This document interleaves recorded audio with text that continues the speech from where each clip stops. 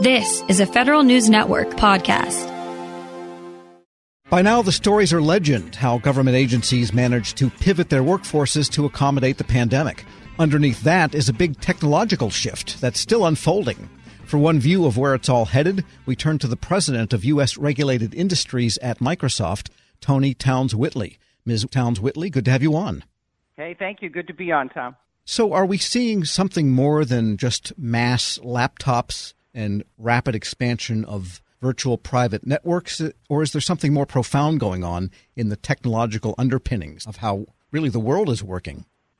Well, look, I think it's true for some agencies. They did add additional VPN, but for the most part, the pandemic spurred organizations to issue waivers around existing federal mandates like the Trusted Internet Connection and really start to create connections to the cloud, allowing their employees to access the cloud versus going through VPNs directly. I look at State Department, hundreds of thousands of employees moved into a remote work setting. In DoD, it was a mandate for 4 million users to use our productivity platform, our Teams productivity platform at Microsoft, and they were able to communicate and work together in an infrastructure that went directly through the cloud. I think almost every agency went into crisis mode, realized they owned a lot of tech. They hadn't turned it all on. They immediately started to do that, and they started to eliminate that technical debt, which is that tech that's not being used or adopted. They started issuing waivers for existing mandates that have been 15 to 20 years old, and they started to reevaluate what security looked like in this new environment. So I would say substantive change has occurred.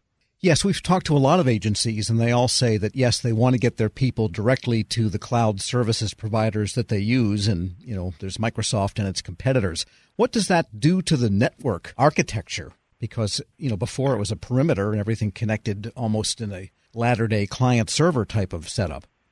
Well, now what you really see is moving to a zero-trust infrastructure, which is hybrid in nature, right? It is the on-prem and cloud. I think you'll hear some words coming through this pandemic that will stay with us. Hybrid infrastructure, hybrid workforce, hybrid environment. All of that is going to be driving like a new way of engaging with the cloud and on-prem and how to secure that. We saw a mindset shift from security to resiliency, sort of security in motion under crisis, underpinning sort of more agile, flexible development and very quick decision making. So I would say the shift very simply is from no, it's not secure, sort of binary decisions about security in a physical infrastructure to how do we make and move faster in a secure environment. So you will hear more and more about not only security and hybrid, but the fact that the platform really matters and having secure platforms to do this work is going to be very significant going forward. And of course, Homeland Security, CISA, has been working on this TIC 3.0 initiative, which is a nod to the fact that cloud-hosted security is where people want things to happen and not, as they call it, hairpinning all the traffic back through your TIC device and back out to the cloud and so on, latency and a lot of reasons. So would you say that the TIC initiative kind of got a kick in the pants maybe through all of this? Yeah, I would say so. And I think it's basically coming to the reality of this hybrid workplace, that as you're going to support both, if you will, some on-prem and cloud computing, and you're going to support a hybrid workforce that may continue to remotely work even post-pandemic, I think this is the new definition of what security will look like and what TIC in its next iteration will have to be. So absolutely. And it's being forced there, but I actually think there's a growing demand side of that equation as well by each agency as they've lived through these last 7 months.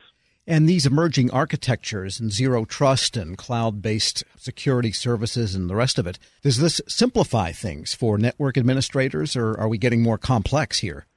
Well, look, I think for everything that's new, we sort of initially have to talk about some form of change management, but it really does require a mindset shift. I don't think it's about is it harder or easier, but simply do we shift to how we think about security by identity, by access and access controls, by assuming zero trust, assuming that we're not just securing the perimeter, but that we start with the assumption that no information is needed, all information has to be secured, and then we start to give roles and access and rights based on specific scenarios. It's a different way of thinking about security. I think that's going to be the opportunity to inherently secure access to various mission systems and really to drive this resiliency so that we could face not only, if we had to face something in the future, we've got much more agility in our underpinning tech. We're speaking with Toni Townes-Whitley. She's president of U.S. Regulated Industries at Microsoft, and that includes the federal sector. And we've been talking about the employees and their connection to government and its resources to do their jobs. And before all of this, the focus was on digital services deployed to the public, the other end of what happens in the IT, continuum. And a lot of agencies saw that they had to expand rapidly and maybe come back rapidly, this elastic idea, SBA, Treasury, so many departments. What do you see as the future of the underpinnings for digital services going ahead based on what we've learned in the pandemic? Well, again, I go back to the supply-demand curve. I started my career as an economist, and I go back to this understanding that the demand for those services, I believe, is increasing and will increase. In a hybrid work environment where digital fluency has increased as individuals working remotely have had to learn new tools, have had to be engaged online, you're going to start to see the demand side of the equation from not only citizens, but also government employees for more digital services. SBA had a huge task in front of them, did an amazing job navigating a pandemic environment, the volume of transactions that occurred in a very short span of time with legacy systems they had been burdened with, and they really tried to take advantage of as much as they could given the tight timelines. And it's hard to modernize in a day. So you have to take an aggressive posture. At Microsoft, we call this sort of construct, it's sort of a leadership construct. We call it tech intensity. The ability to adopt technology rapidly, but also build unique digital skills that you need for your organization, and then do that in an environment where you, quite frankly, trust the tech and you trust each other. And that, I think, is the future for digital services for government, is that tech intensity equation for the citizen and for the government employee. And what have you seen on the acquisition front? Because to have all the speed and agility and ability to adopt new technology, often the FAR type of, and this is talk about regulated industries, that can be a kind of Achilles heel in all of this. Well, look, I think in the world of crisis and speed and immediate decision-making and or scarcity or remote work, we've seen some relaxation of 25-year-old procurement standards. We've seen a change or a rise in the amount of what governments could do and, if you will, procure without a formal procurement competition. We've seen just different ways that government is engaged to learn more about tech in advance of a procurement, but to get themselves really well involved and engaged ahead of time. We've seen a lot of sort of opening to the conversation that I'm sure all commercial companies want, is that an informed customer is the best customer. And so this idea of learning quickly and getting digital skilling is going to underpin, hopefully, changes in the speed, velocity of our procurement cycles, as well as the understanding of what kind of role technology has and what it can bring to an agency. I guess the current youngest generation, Generation Z, could be called the Zoom generation. You're hoping the next one will be Generation T for Teams. And Absolutely. I wanted to ask you, though, people that have, all of us really, have spent hours and hours and hours on these platforms. What did the engineering side of Microsoft tell you that they're working on? What is needed next in these types of platforms like Teams? Well, we've grown. One of the things we love about our culture is we call ourselves sort of a growth mindset, some work that we did with Stanford University to go into a culture of learning versus trying to be know-it-alls, right? We've been learning through this process as well. And our Teams team, if I could say that way, has been learning with us. We've been learning, well, what is it to have a gallery view so you can see how do you create a classroom-like view with the backdrop being in a classroom? How do you involve sort of raise your hand and be right back kind of functions? How do you ensure that people can break out in small breakout rooms? We've been having to sort of build, if you will, new capabilities based on the demands of so many sectors being online. We've gotten to a place of universal capacity, which means we won't be out of capacity. We can continually support Teams as it's been exponential in the growth.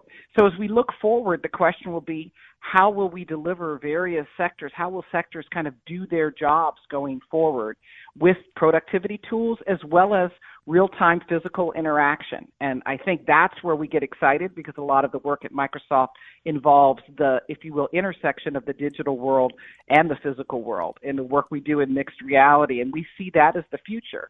The intersection, not a single answer in one domain, but actually the ability to move between domains. And I think people are starting to see that experience with Teams.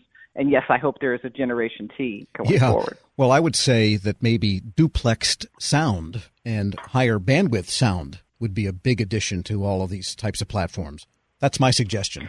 Thank you. Well, we'll take that. I'll put that one right into the engineering team. I think the sound, the sense of inclusion, the ability to engage real time. A lot of folks live on chat, and there are so many sort of symbols of chat. We're finding more and more ways to engage and show inclusion, as well as we want to make sure that it works for all ages and accessibility. So that's another sort of horizon for all organizations in this online world. Inclusion, inclusion, inclusion. Toni Townes-Whitley is president of U.S. Regulated Industries at Microsoft. Thanks so much for joining me. Hey, thanks, Tom. Really appreciate the discussion. We'll post this interview at federalnewsnetwork.com/Federal Drive. Hear the Federal Drive on demand and on your device. Subscribe at Apple Podcasts or Podcast One. When you think about something that brings out the best in us, it usually involves helping someone else. By donating plasma at a Grifols Center, you can help save millions of lives and show your good side to the world. You'll join thousands of people who donate safely each week, so patients get the plasma-derived medicines they rely on. And you'll be rewarded up to $1,000 your first month. Learn more at grifolsplasma.com.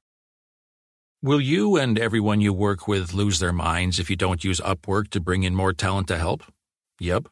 Can you afford to spend months finding that talent the old-fashioned way? Nope. Can you hire them in seconds on Upwork? Yep. Is it complicated? Nope. Can you have them as long as you need? Yep. Longer than you need? Nope. Is Upwork a newer, better way to work? Yep. Is this commercial over? Nope. What about now? Yep. Upwork, this is how we work now.